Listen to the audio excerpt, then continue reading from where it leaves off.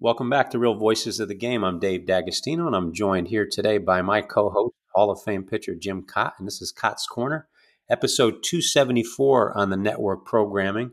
And I heard a little bit of different music today. We'll get to that in a second. If you heard the Coach and Kernan yesterday or 2 days ago, you'll understand why. With our guest Ray Negron has a special relationship with Jim. But before we say hello to Jim and introduce him for the show, just want to thank our almost 50,000 subscribers. Because of your help and support, we are now the latest podcast series on iHeartRadio. So thank you for that. Keep doing what you're doing. Give Jim 5 stars today. Write some great comments and always supply us with questions because these shows are for you. 74 countries still, grassroots to MLB front offices, just trying to build a better baseball IQ out there. And with the sophisticated audience we have, I think you do that every week, Jim. So, Jim, welcome back to your show. Good to have you. Good to be back as always.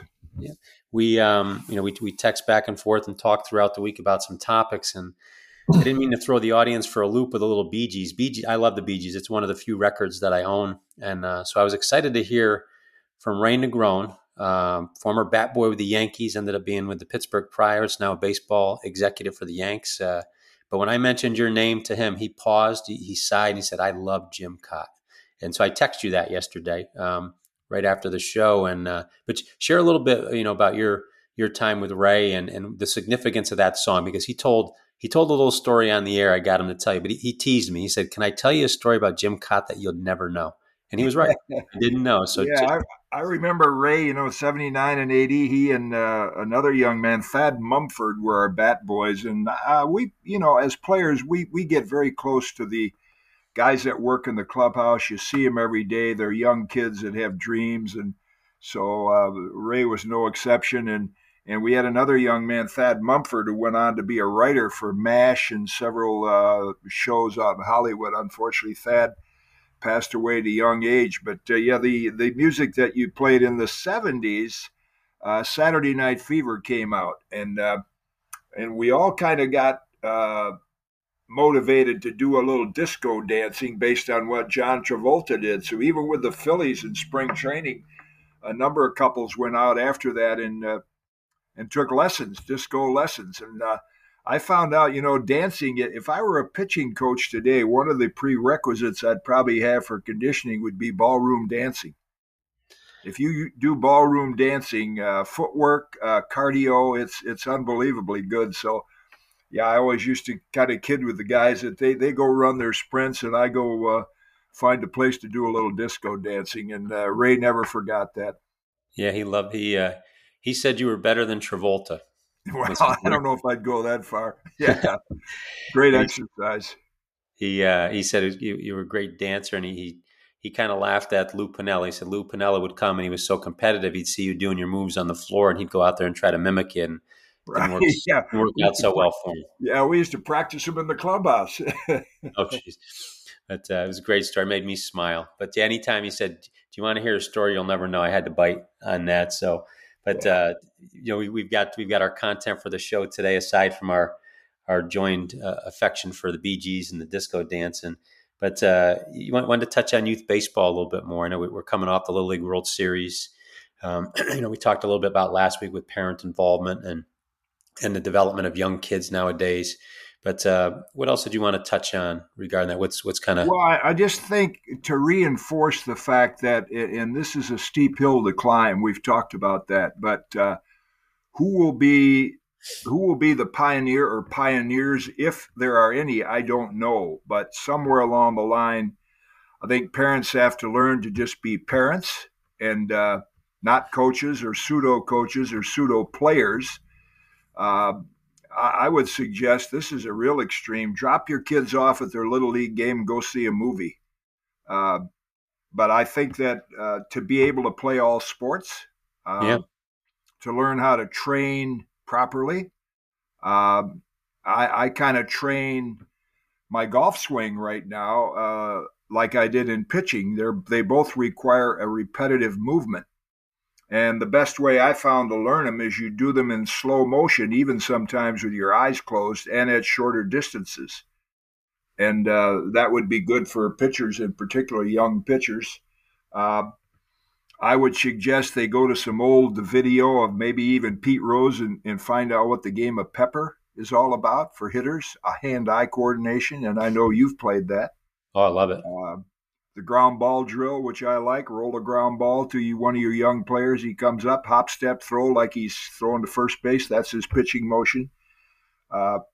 Somehow or other, we have to get back to some basic fundamentals. And I really wish that radar guns and any kind of electronic devices were not allowed until a kid got signed professionally. I saw an example, and it just blows my mind that Paul, is it Skeens? Is that how you pronounce it? The number one pick came out of LSU. What's he, 6'7", 6'8" pitcher? The Pirates are shutting him down because he has ticked all the boxes, and he has pitched 6 2/3 innings.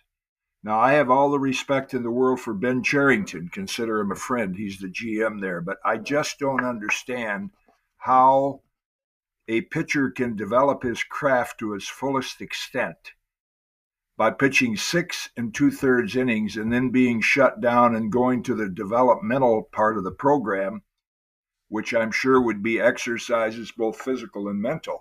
And somehow we have to get our young kids back to just throw the ball out, complete, and let them play. A couple examples came up. We have a Tuesday morning bridge game here to where I live in Vermont.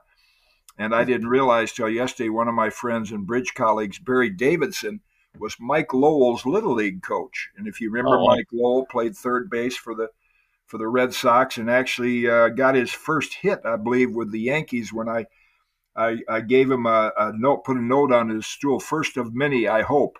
And Barry was telling me how when Mike Lowell was in Little League, he was just a small kid. He didn't stand out, but he was so competitive and loved to play and compete. And that's we need more of that. We tend to kind of shun the smaller kids off to the side. And I've mentioned this to you before. It would be nice if Little League or youth sports were separated by height and weight and not age.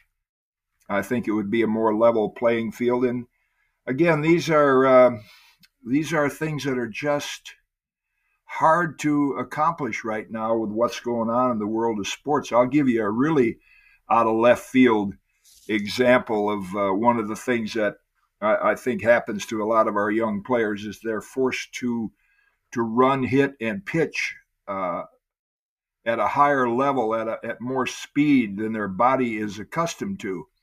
So one of our workers at Equanic Golf Club, who's become a good friend, Hogan Sennett, he's a sheep farmer.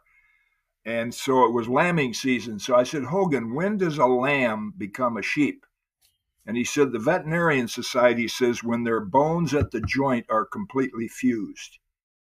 And now we're seeing a uptick in the injuries to racehorses that for years you didn't race a quality horse till they were 3 years old. Now they're racing at 2 so they can get to the breeding shed and make more money. And we're seeing more injuries and more fatal injuries. So the same thing is true in sports. We're forcing our kids to do things that their skeleton is not prepared to do yet. And then when they are prepared to do it, like say this Paul Skeens, then all of a sudden they're going to hothouse him and say, well, 6 2/3 inning is enough. And I don't know when that will change, but if we really want to develop, quality and exciting pitching duels like we're going to have tonight, Scherzer against Verlander, that doesn't happen very often. And how long each will go in the game, who knows? I mean, even if they're at the top of their game, pretty good chance the dreaded pitch count will come in and probably shorten their performance. But even the commissioner has said one of the things lacking in MLB right now is the attraction of the starting pitchers duel. Yeah, and I think starting right at the grassroots with Little League, we have to start training our players to be players and not science projects. Yeah, and I like there was a point that you made about your golf swing, how you go slow. I guess if you read the book Danny Kahneman too, he writes one on the mental side, go slow to go fast. But to go slow, you have to have more control over your body and over whatever it is you're swinging or throwing than you do when you go fast because you're lacking the momentum. So I like that point. to go slow. I think it works with hitting. I think it works with pitching. Works obviously with golf. But wouldn't that be a treat tonight if we saw a Scherzer Verlander 9 inning duel? Oh, that would be. We'd have to go back. I remember when Carl Pavano was pitching for the Twins a few years ago. I think there was a double complete game then, like a 1-0 game. But those were not common, but it was not that much out of the ordinary to see a double complete game and what we call the pitcher's duel. And gosh, I looked. I don't watch the games anymore. It frustrates me too much, but I follow it. Particularly the Twins, and they won a game the other day. They used 9 pitchers, and the Rangers used 7. And they end up winning the game. So good for them. That's a win. But I would not pay a nickel to watch a game that had to use that many pitchers and that many pitching. There would be no drama to it for me, like there would be to watch a Scherzer and Verlander go at it. And one of the most enjoyable games I did, I mentioned this to Pedro Martinez in Cooperstown. He and Tim Lincecum hooked up several years ago, and Pedro was with the Phillies.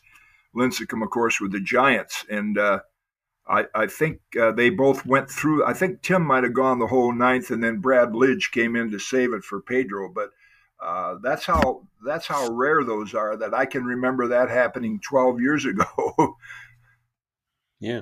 And you think those are two of maybe the last of a dying breed, two bulldogs, as we transition out of this phase of, I guess, as we transition into the phase where it's basically hodgepodge. It's like you said, 7 to 9 pitchers to complete 9 innings.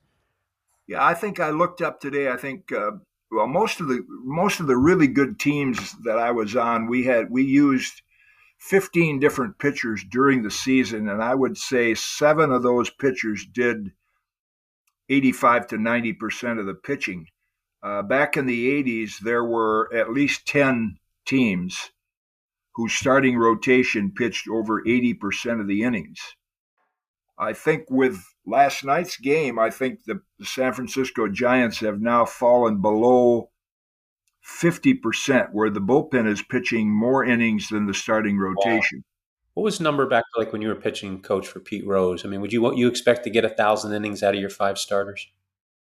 Yeah, I think so. I know. I'm trying to think. Tommy Browning, Jay Tibbs, Mario Soto. We were on a 5-man rotation then, so it was a little bit different. But yeah, it was not as. It's just been a gradual specialization. It takes me back to my conversation with Bill Lee, the great philosopher and big league pitcher, when we talked about how starting pitching is being dumbed down. And he quoted Buckminster Fuller, who said specialization breeds extinction. And that's so true today with starting pitchers. It is all this specialization is making the attractiveness of the starting pitching, a non-factor. I like to watch who's starting tonight. One of my favorite young pitchers that I've come to know, Joe Ryan, or this afternoon actually, is starting for the Twins. And if he gives them 6 good innings, his day's work will be done. Like Sonny Gray had another 6-inning performance. I would say in years past, Sonny Gray would now be contending for the Cy Young Award.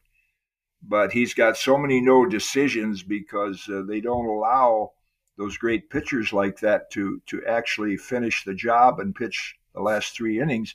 And if trained properly, they would be equipped to do that.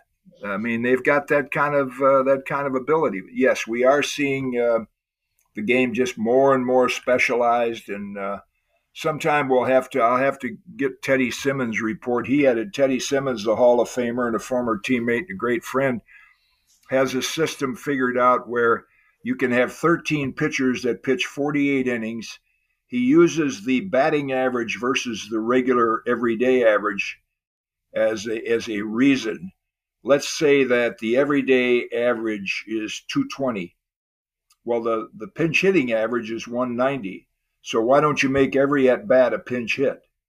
So why don't you have a different pitcher for every time that batter comes to the plate? If your starter goes 1 through 9, gets them all out, okay, he's done his job, then a new one comes in. And that seems to be the trend we're headed toward. Yeah, Yeah. And what was the phrase you said, Bill Lee said? Specialization breeds extinction. Specialization breeds extinction. That's a I like quote that. from Buckminster Fuller, a philosopher that Bill read and followed. An interesting guy that he is. Yeah. And I wonder how that. I posted a picture of Aaron Judge on Facebook this week to get the reaction of our audience, and it was him as a high school basketball player, averaging 19 a game, was all city. Him as a high school baseball player, drafted out of high school by the Oakland A's in the late, I think, 31st round. And him as a high school football player, receiver, but he was being recruited as a tight end at Stanford, and I forget two other Power Five schools on the West Coast. But here was a kid that at any point in time, you think a guy 6'7", 280 could say, I've earned the right to specialize. I want to just see how good I can be. But he felt that it was important enough in his development physically and mentally to continue to play all three sports, even late into his high school career. And I mean, we could transfer that statement over to specialization of sport as well, correct? Oh, With no young kids. question. Yeah, I think it's. I can imagine if I had a son or a daughter who was a potential uh, outstanding athlete in one sport, and the pressure that comes from the coaches. Well, if you want to play on my team, you're going to have to be here the year round, go through our training program, that type mentality. And to buck that system is very hard for parents to do. The peer pressure to be able to say no, like you said with Aaron Judge, he's going to play basketball, then he's going to play baseball, then he's going to run track or whatever it is. And I think that's why the athletes that came up in my era were more durable because we played a number of sports where our entire body was able to mature. Yeah. Uh, I think I may have mentioned before where back in high school in the 50s, when we'll say Hudsonville, which was a neighboring school to where I grew up in Zeeland, if their baseball team came over to play a game, it was also their track team against our track team. And the left fielder might be the pole vaulter. So when the pole vault came up, time called, you put a designated left fielder in while Johnny goes to perform in the pole vault, and then he goes back to play left field. Yeah. But that's the way it was, where you played as many sports as you could. Well, it takes adults getting along too. And I was fortunate. I got to play two sports for 4 years as a college athlete, and I had never got pulled in any direction by either coach. They were both supportive of it. They saw it as unique and special, and they did everything they could to foster and cultivate it. And I'm thankful to have had two very mature, very good college coaches do that, and trainers, and my parents supported it. But that's why we started our program one-on-one with baseball and basketball, and we're about to add soccer to it because we have 4 children, and we were feeling that pull to where it was almost impossible schedule-wise to allow a kid to play multiple sports.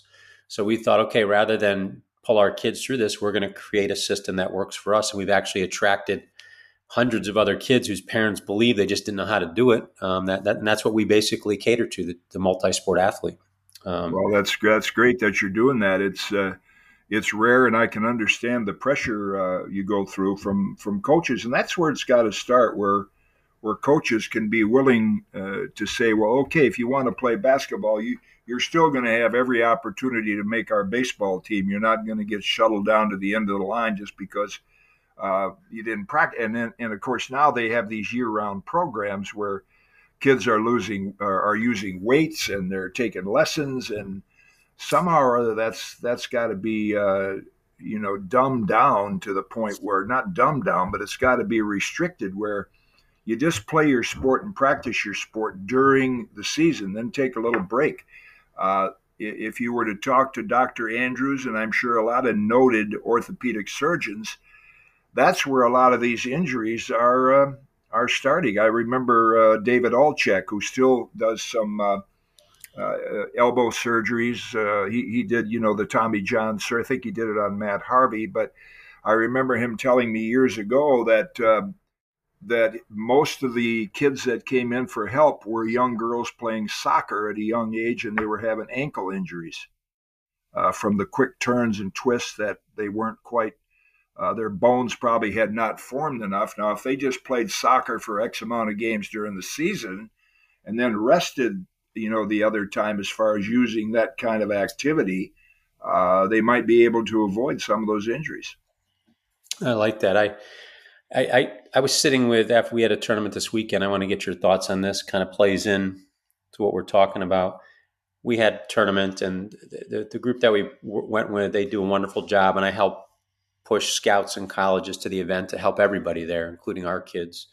But when we sat after the event, I stayed extra, and I sat with all the scouts that were there, retired scouts that were doing some extra work, and college scouts as well, and went through their grading system on, basic 5 tools: average, power, fielding, running, and throwing.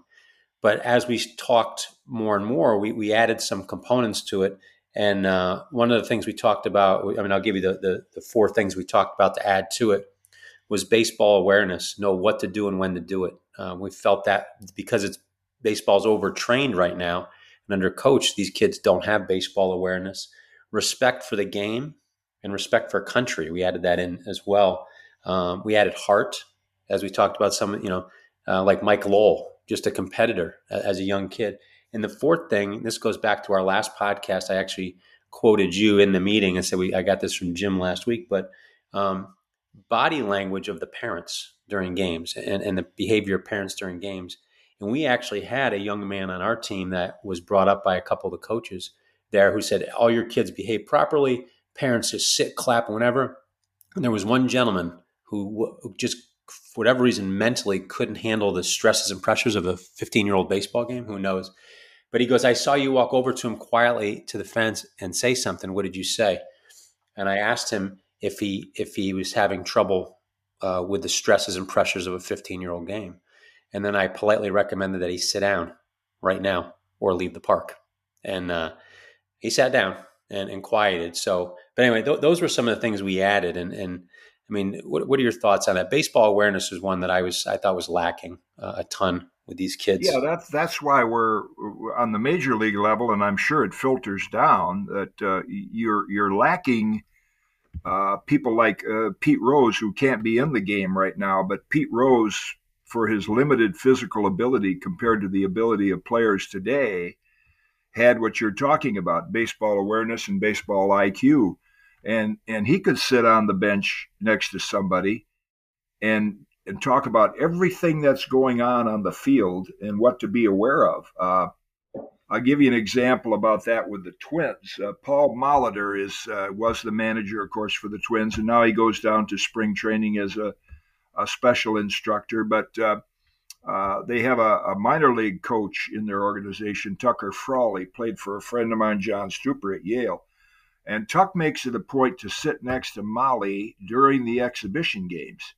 And he said that's where he learns his baseball, because Paul Molitor's looking out on the field and talking about what's going on away from the ball and what to be aware of, how deep the outfielder's playing, can you take an extra base, things like that. And as long as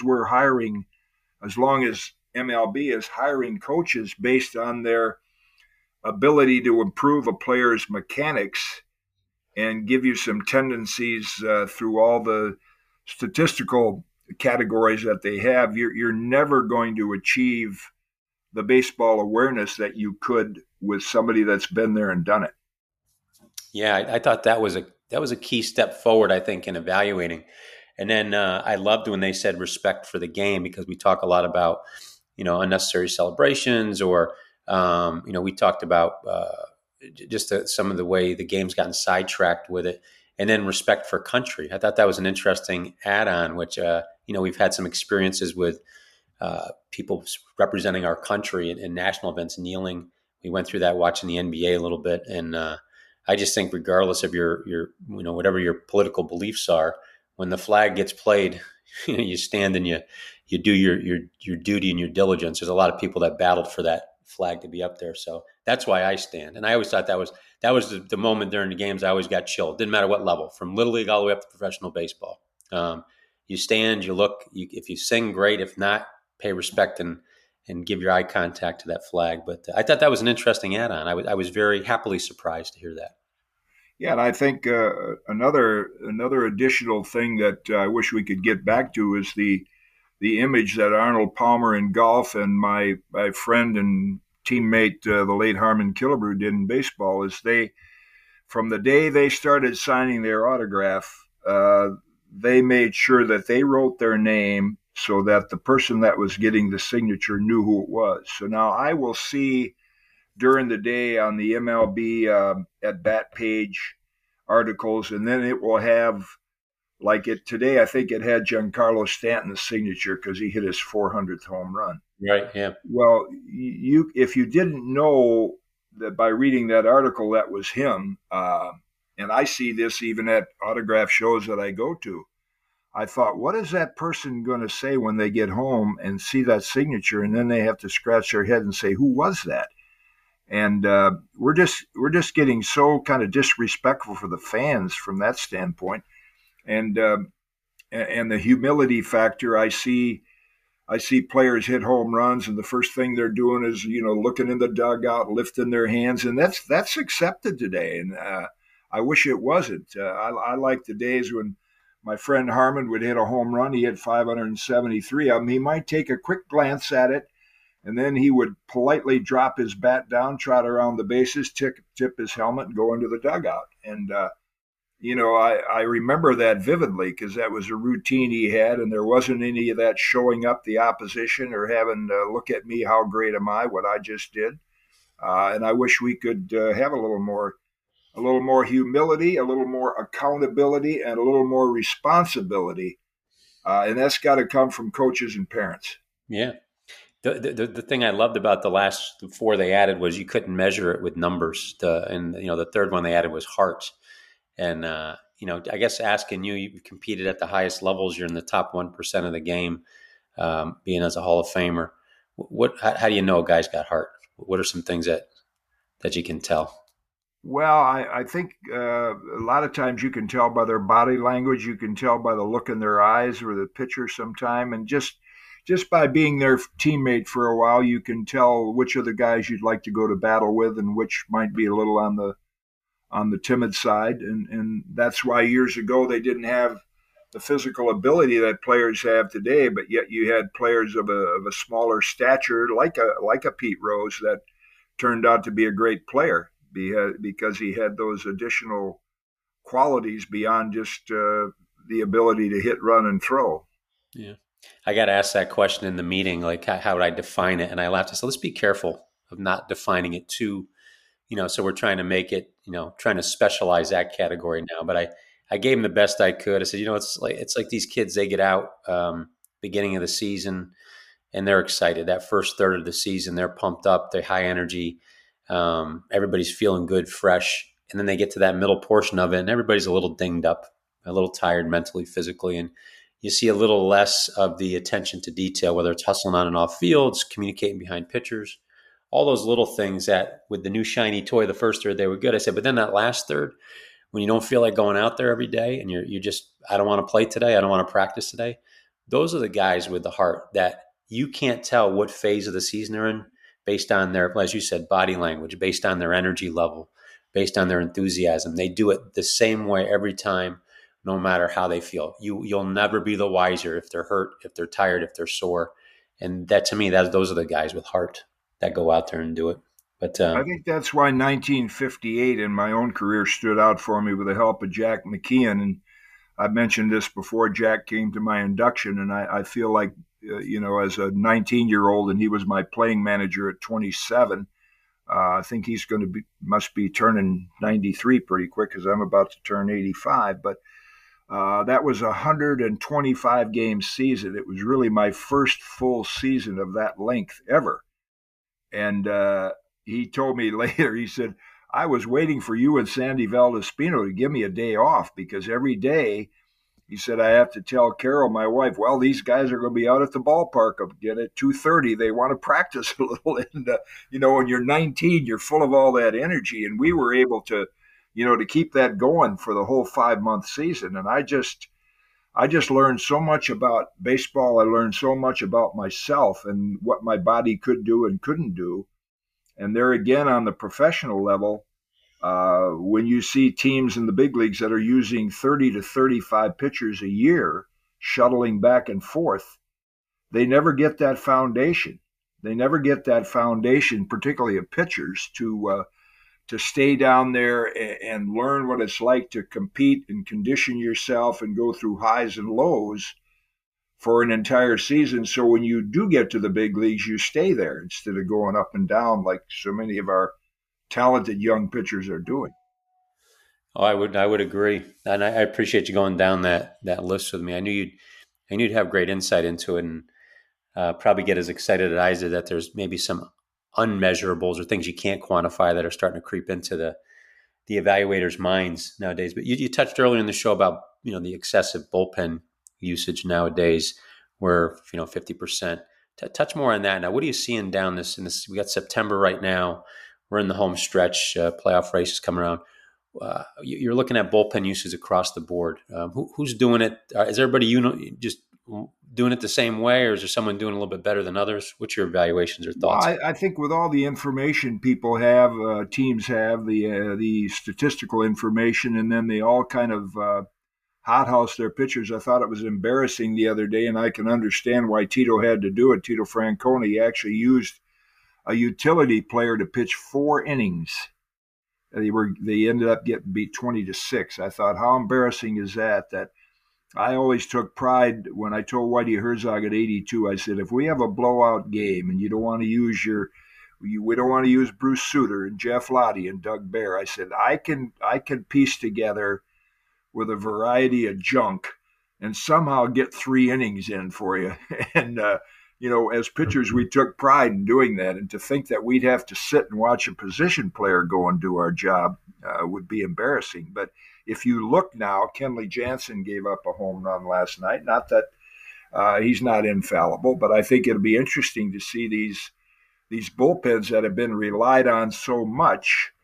Are they going to tend to break down? I remember years past where in April and May, the relievers would say, boy, when am I going to get in a game? I mean, these starters are going 8 innings, and then they go to their A and B relievers. So the guys down there, the 7, 8, 9, 10 men on the staff, aren't getting any innings. Well, then come July and August, they're saying, when am I going to get the day off? Because now, with doubleheaders piling up, you start to use them. And I think that's going to be the September. That's going to be the big challenge for a lot of these teams. I like Houston. I mean, I like the way the quality of their pitchers, and I think they have the bullpen guys to do it. And Atlanta, of course, I think is right there. I don't know that their bullpen is as strong. There are others out there that are, but in September for the teams that are, what I try to qualify, I look at it as qualifying for the tournament. You're not really winning a championship yet. You might be the division winner, but now you got 3 wild cards that you have to deal with. And in the case of the Twins winning their division, they probably will have to go up against a team that has a better record than they do during the season. So you're really just trying to qualify to get to that to the big dance, to the World Series, and at least the League Championship Series. So it'll be interesting to see how managers handle their staffs and how these bullpens are going to hold up, because they've been taxed a lot, and not just the innings you see, but we always kept track of, good managers would keep track of how many times he got up to get ready. Usually if a guy got up, okay, get Smith up, he gets up and he's almost game ready. He doesn't get in the game. Well, if you get him up one more time and you don't use him, then he's done for the day. You never want to ask a pitcher to do that 3 times. So it's not just the innings you see that relievers are throwing, but it's the time they're getting up in the bullpen to get ready to throw, to get ready to pitch. Yeah. There's one strategy, it seems like, during the regular season. The strategy in terms of use of pitching staffs and bullpens, do you see it change in the playoffs? Yeah, I think this goes back even into the 40s when the Yankees had great pitchers like Allie Reynolds and Vic Raschi, and then we see it with Randy Johnson with the Diamondbacks and the Mariners, that in a short series you use your ace starters to come in. Madison Bumgarner, remember when he came in and really pitched the San Francisco Giants to the World Series. So you see managers then will go to their starters and use them in a different role. That's been going on for a long time. But again, they're at the mercy of the orders that come from upstairs. I believe I told you this story, but I'm not sure. But my friend Bert Blyleven coaches the Dutch team in the World Baseball Classic. And that's when Kenley Jansen, who came up as a catcher for the Dutch team and then became a pitcher. So he was one of the pitchers on the Dutch team. And they had orders from the Dodgers not to pitch him more than one inning. Well, now they were in a playoff situation, extra inning. I think it was it might have been the semifinals or the finals. And Kenley came in and he retired the side in 7 pitches. And he said, I want to go back out there. And Bert said, I can't send you out there until you make a phone call. And he made a phone call and the Dodgers said no. So that's how much attention they have to pay to the people upstairs who probably have never pitched. And that's what managers and organizations are dealing with. I'm sure you hear it on the show, some feedback, and I hear it even when I talk to coaches that are in the minor league system in spring training. They agree with everything that we're talking about here on the podcast, but they can't do anything about it because the orders are coming from upstairs. So this whole thing has to really begin to change from the top down. I have friends that in the game have been in the game a long time that think it will change. I'm skeptical because I don't know who the pioneers are going to be, who's going to be willing to step out way down and say, my kid's going to play every sport. And then what organization is going to say, hey, this guy's a good reliever. He can go 2 or 3 innings. I'd sure like to see that happen. Yeah, I'm it's hard to argue with you on that. I'm kind of, and usually it's against the makeup of my amygdala where I'm a skeptic all the time. But from some of the meetings, and maybe it's because I have kids at the grassroots level, I'm seeing some things start to change.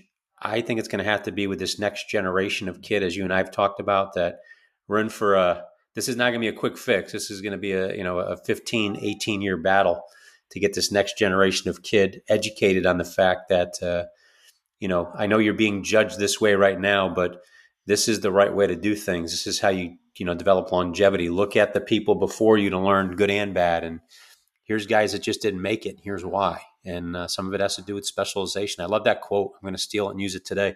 Specialization breeds extinction. And Yeah.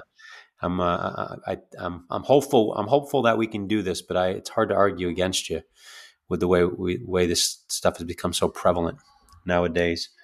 So with the bullpen, you mentioned a stat earlier that was it over 50% usage by the bullpen as opposed to years past.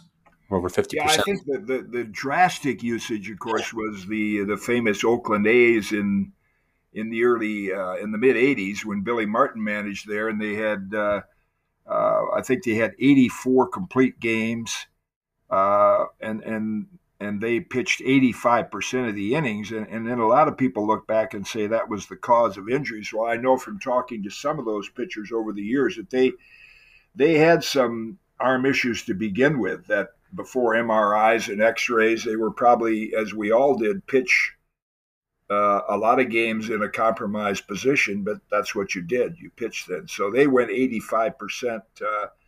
Nowadays, I think, I don't know exactly the leading team right now. I'm going to see if I can find it. I might have one of my emails. I get a lot of good information from my friend Lee Sinans over at the MLB Network. And I know the Giants are last. And with last night's game, where they got pummeled, they fell below 50%. Yeah, the Tampa Bay Rays this year, they're at 43%. The Giants now are 10th at 50. There's the Rays, the Red Sox, Angels. Oh no, that was back in 2018. This year, I take that back. This year, it's the Giants right now at 50% that have thrown the fewest amount of innings. The top 10 in recent years is 3-4 years ago. Not surprising. Tampa, their starters threw 43%. So that's you're looking over the period of several years. That's that specialization that is gradually going to breed extinction because last night Baltimore won. One of their good pitchers, Kramer, he went 4 1/3, but it was kind of a struggle for him, and they took him out. So there again, the bullpen had to pitch better than half of that game, and Yeah. that's becoming the norm. So we're gonna watching a game tonight, Scherzer versus Verlander. Maybe some of the last time we get to see some Bulldogs like that go out that are at least. Well, I don't know. the good thing you have with that is you have two veteran managers in Bochy and Dusty, and maybe they will have a little influence. Is that if they're going toe to toe, head to head. Then again, the flip side of that is they both might be saying, "Hey, this is a very attractive pitchers duel." But both these teams are involved in a situation where they could win the division or they might not get a wild card berth. Yeah, it's That's very how close. close that of course we reward mediocrity with the third wild card. In that case, they're all playing pretty good baseball, but one of them is not going to make the tournament. Maybe two. Yeah, it's a tight race over there. So you're looking at the playoff race now. Your time as a player, as a coach, as a commentator. Who in your mind looks like the team to beat right now, or the teams to look out for? Well, I think I've said that all along. I think Atlanta and Houston would be the teams that I would say if they got there, it wouldn't be a surprise. That's who I kind of expect to be there. But when you're looking at short series, anything can happen. The kid that, if I mention this name to a number of baseball fans, they'll say, "Who was that?" And that's Justin Steele. Justin Steele is a left-hand pitcher with the Cubs, and his record's 16-3. I mean, he could be the National League Cy Young Award winner, and we hardly read anything about it. Well, if the Cubs get into the qualifying round and they're able to start him game 1 and game 5, that's a possibility of going on to the big dance, because that's where you really want to depend on your pitchers to go a little bit deeper than what they have during the season. Yeah, and I've actually enjoyed the Cubs this year. It's one of the teams I'll tune in. I think some of it has to do with Steele, some of it has to do with Bellinger resurgence, and I'm a big fan of Nico Horner. I like the way he plays second base. Yeah. So it's a nice sound play. And they did get an Atlanta Brave, Dansby Swanson is their other middle guy. But the Braves have just been, I guess, they're boring, right? They're always in contention every year. Well, they're just relentless with their lineup this year. For years, we identified the Braves with, Greg Maddux, John Smoltz, and Tommy Glavine, and then before that, Kevin Millwood. It was the starting pitching in the Braves, and if they had Mariano Rivera in those years, they'd have probably won 6 World Series. And now they have some good starters. Strider, Fried is coming back, but they just have a relentless lineup, and so that can overcome. Even against good pitching with the power that these guys have, they're apt to run into 3 or 4 pitches from a really good pitcher that they end up cashing in and winning the game for you. Yeah, and they even have one guy out that's been he was tremendous for him a couple of years back, but had a tough season last year. I think he's injured now. Ian Anderson was very good for them. Now, is he back? I haven't checked. I don't believe he is yet. Yeah. I think he had a tough year statistically last year, and injured this year, and maybe that was why he struggled last year. But another good young arm that's not even in the mix right now. Yeah, I did a playoff game a couple of years ago, I think, where he actually pitched against Pablo Lopez, who's now become one of the top pitchers with the Twins. Yeah, he good young starter, but I see a lot of that. I mean, you look at Tampa Bay's roster; they have more good young starters out than they have in right now. Yeah. And with all that we're talking about, with reducing innings to like a 4 1/3 is like the common. That's I guess that's 6 1/3. How it used to be back in the 80s, but 4 1/3 seems to be the common start right now. 2/3 maybe. Yet we have more injuries. We have more money put out toward injuries, and I don't want to say it's funny, but the 2 guys pitching tonight, with Verlander, he's being paid more money by the Mets tonight than he is by his current club. And they both, I think, has Verlander had multiple Tommy John or just one? I believe he had 2. And then Scherzer, I think, has had some, and that all again, man, that shows up now from probably a lot of wear and tear when they were young and not developed yet.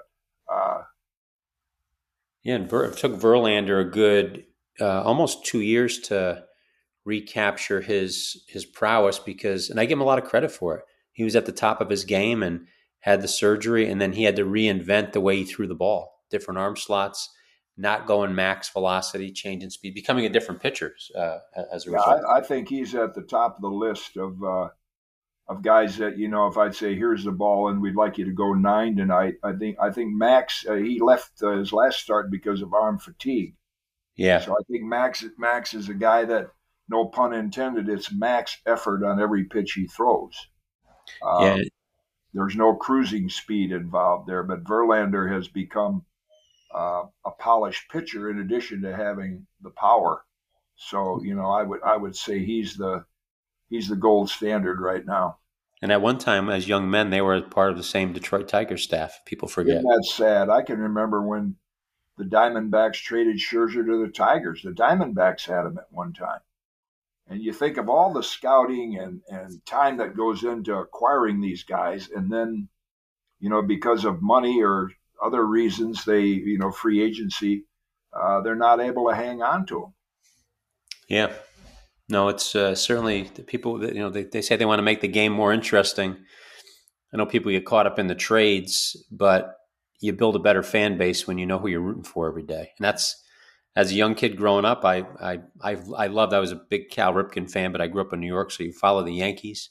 The Celtics and the Lakers were on TV every week, so it was like I liked Boston and Larry Bird, but never, ever, ever would I thought Larry Bird or Don Mattingly or one of those guys would be even think about playing for the enemy as we thought about it. And it just become like Russian roulette with players. They just move them like crazy. So. Well, at my age, I hear that from a lot of the fans, and I try to check myself and say I have to understand that there are young fans out there, obviously, that are going to the ball game and are interested in it. And if this game is attractive to them, I noticed a big game yesterday in Tampa. They had 11,000. There was another game. I can't think which one it was. They only had 9,000. So, we still have a long ways to come in terms of getting those cities when their team's in a pennant race. I think the wild card race doesn't excite fans as much, but I think that with the number of teams now, the attendance that we have there, it's a shame that we can't fill the stadiums up a little bit more. Yeah.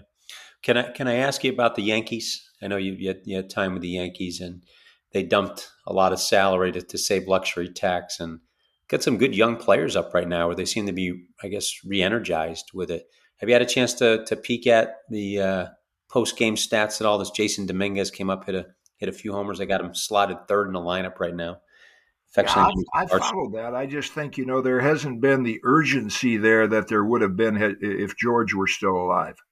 I mean, George the heads would be rolling a third of the way through the season. And I think that now they're a little more tolerant and willing to say, hey, we've had a lot of championship teams over the years, and we have to kind of wait and see what we can develop. Obviously, Judge is a guy. Volpe's had a great second half. He's playing well. I don't know what if Severino will come back. They've had some talented players. The way the Yankees did it back in the 90s when I was covering their games is their position players were a lot of players that they kept over a period of time, either through trades or development, like Bernie Williams, and then Paul O'Neill they got in a trade, and then Jeter was there, and Posada was there, and then they traded Tino. Those guys were fixtures. And then what they did is they went out and got free agent pitchers to come in, like David Wells, Roger Clemens, David Cohn. So, but they kept that starting lineup from 96 through, I think, maybe 2000. Didn't have a lot of changes to it. Yeah. And nowadays, when you talk to fans of my age, or there's still a big number of baseball fans that are in that older age, section, they're saying I just like the days when I knew what the starting lineup for my team was going to be every year. And since that, we don't follow it anymore until it gets to the playoffs because we can't keep track of who's playing for who. No, you're right. It's now. Will you sit and watch the playoffs at all, or is it even when it gets to that point not super interesting? Kind of depends who's pitching, who's playing. I might peek in at it, but I follow it. But just the way the game on the field is played, with all the emphasis on power, and then if I'm watching two good pitchers go at it for 5 innings, and then all of a sudden I have to hear, well, it's the third time through the order and he's up to 90 pitches, and I'm just saying, what's going on here? Don't they have? I mean, I know for a fact, if I were younger with the experience I have, that I could train a pitching staff to pitch more innings than they're pitching today. Yeah, I'd put money The on only that. reason I say that, I'm flexible about a lot of things in the game of baseball and a lot of things in life. But I have as much experience as a pitcher on the major league level as a starter, a reliever, a short man, a long man, every 4 days, every 3 days, every 5 days, and went through spring training a number of years. So I know what's best for the human body, how quick it'll recover, and for the arm. And to me, they're just doing it completely backwards today. Yeah, I would put money on that. You'd be able to do it as well. And I think that's, as we talk about the pendulum shifting, hoping people that are listening to the show, we've got 900 colleges that subscribe to this. That's a big influence. We have every major league club representatives listening to the show, and we're tapped in heavily to Little League Baseball. So we've got the ears of the people. And I think maybe we can get into a little bit of that next week, how you would exactly train a pitcher, and maybe we can start planting some Yeah, nuggets out there to move this pendulum. I will have to give a shout out, I think, to the alumni and to Major League Baseball. As I think behind the scenes, there are more and more clinics being staged by former players that go into the inner city and go internationally. So they are getting some coaching, even if it's only for 4 or 5 day camp period at a time. But there is some quality instructors out there of guys that played the game that are putting in their time to work with young kids and show them the fundamentals. And you mentioned it earlier in the show. I think I always use Derek Jeter for that example. Is that when he came up, he's like the third best. There's A-Rod, there's Garcia Parra, and the Mets had Ray Ordonez, who was a Yep. slick glove man. And Derek was kind of boring to watch play, but what he did was he did the ordinary things in an extraordinary fashion. Yeah. And manager told me that in the minor leagues. You don't have to be the hero. You don't have to be the star. You don't have to make these sensational plays that nowadays are on highlight shows. But if every day you do that ordinary play in an extraordinary fashion, and that's Derek Jeter was the gold standard for that. Yeah. And we got another guy kind of sailing off into the sunset in his career, Miggy Cabrera. I heard that last night, 3,000 hits, 500 homers, 300 average. There's only two other former players to be in that category, a guy by the name of Hank Aaron and another Willie Mays, pretty decent players in their own right. Where does Miggy sit in the grand scheme of things in your mind as far as hitters go? Well, I think he's right there with the names you mentioned because what Miggy did long before launch angle and exit velocity came in, he was one of the great hitters that with two strikes went the opposite way. That was kind of his style to begin with. For me, he would have been the toughest hitter to face because you'd want to throw him something off speed to see if you could get him out front and pull the ball. But he wouldn't. He had that ability to stay back, and if you made a little mistake middle in early in the count, he can pull that. But then the other pitches he can take the other way. Manny Ramirez was a lot like that. But yeah, Miggy belongs right up there with the greatest of all time. Isn't that amazing? The two names you mentioned, Miggy and Manny, two guys that are considered power guys, had high average, not big strikeouts guys, but their primary focus was fastball away. They had a lot of power in that gap. It was almost intentional. Yeah, Manny was such a good breaking ball hitter. He's probably one of the few hitters who had success against Mariano Rivera because Mo's cutter went away from the barrel, away from the handle of the bat for right-hand hitters. So sometimes it was a little easier for righties to put the barrel on it than it was for lefties, and Manny did a good job of it. Yeah, I agree. And as far as you think it's okay to keep him in that category, the Hank and the Willie, that's some great company. Well, yeah, I mean when you look at the numbers there, I mean he didn't have a lot of postseason appearances. He had some, I think, with the Tigers. I think they won it a year when he was there, but yeah, he's not. He didn't have the all around game that Hank or Willie had in terms of speed and defense. But as far as hitting, yeah, you'd have to put him right there near the top. Yeah, and he came up as a looked like if I look at back on pictures, a skinny little 19-year-old playing third base for the Marlins, and as we all do, we get a little thicker as we get older, but he can still hit the baseball with the best of them. So yeah, it's kind of it's bittersweet. It's fun to watch these guys, but as we look at the Verlanders, the Scherzers, the Miggies, we see a little bit of that dying breed we're talking about. So hopefully we can influence these young kids to emulate some of those stars and move this game in the right direction. So, well, Jim, great show. We kept you for almost an hour. Anything you want to leave the audience with today or tease them for next week? No, I think I'm eager to see how that Scherzer Verlander duel materializes. I mean, you can't predict him. I remember when we'd look at the scoreboard and say, "Oh, Catfish and Sam McDowell are going at it tonight," and then all of a sudden in the fourth inning they're both out of the game. So the hitters will kind of dictate, how well they do as well as what they do. Yeah, and Houston's been swinging the bat well. I watched them a little bit this Ooh. week, and they put up Yeah, you 12 might want to runs. walk Altuve intentionally every at bat. Oh my gosh, we had 3 homers in a row, 4 in the Yeah. last 5 at bats, and swinging a heavy stick. And I'm drawing a blank on the number 9 hitter for him, but him and Altuve went back to back against Texas the other day, twice, same game. Yeah. Is that Dubon? Dubon, yep. Yeah. Yeah. So it's a fun hitting team to watch. I've always liked Bregman. I got a chance to watch him play in college, and he looked like a 12-year-old when he was out there. Little, about 5'9" in a good day, but boy, he can swing the bat. His forearms are about the size of his thighs. If you And then the guy that's come on and that sort of was unheard of back when they still had Springer and Correa and Alvarez along with that whole crew is Kyle Tucker. Al Tucker, yep, one of Yeah. my favorites too. Great lefty stroke, and a very good defensive outfielder too, which is nice All to right, see. Yes, we'll look forward to next week, and maybe we'll talk a little about the ideal way to train pitchers. love that. Our audience will eat that up. And so with us, Real Voices of the Game, episode 274, Kaat's Corner. Catch us on iHeartRadio now as their newest pod stream. We appreciate all your support. Make sure you give Jim 5 stars today and write some nice comments underneath it because we're battling the analytics of the podcast world and winning, by the way, just like they are in baseball today. So with that, Jim, thanks for a great show today. My pleasure. Gun that my granddad gave me. They say one day they're gonna round up. That shit might fly in the city. Good luck, try that in a small town.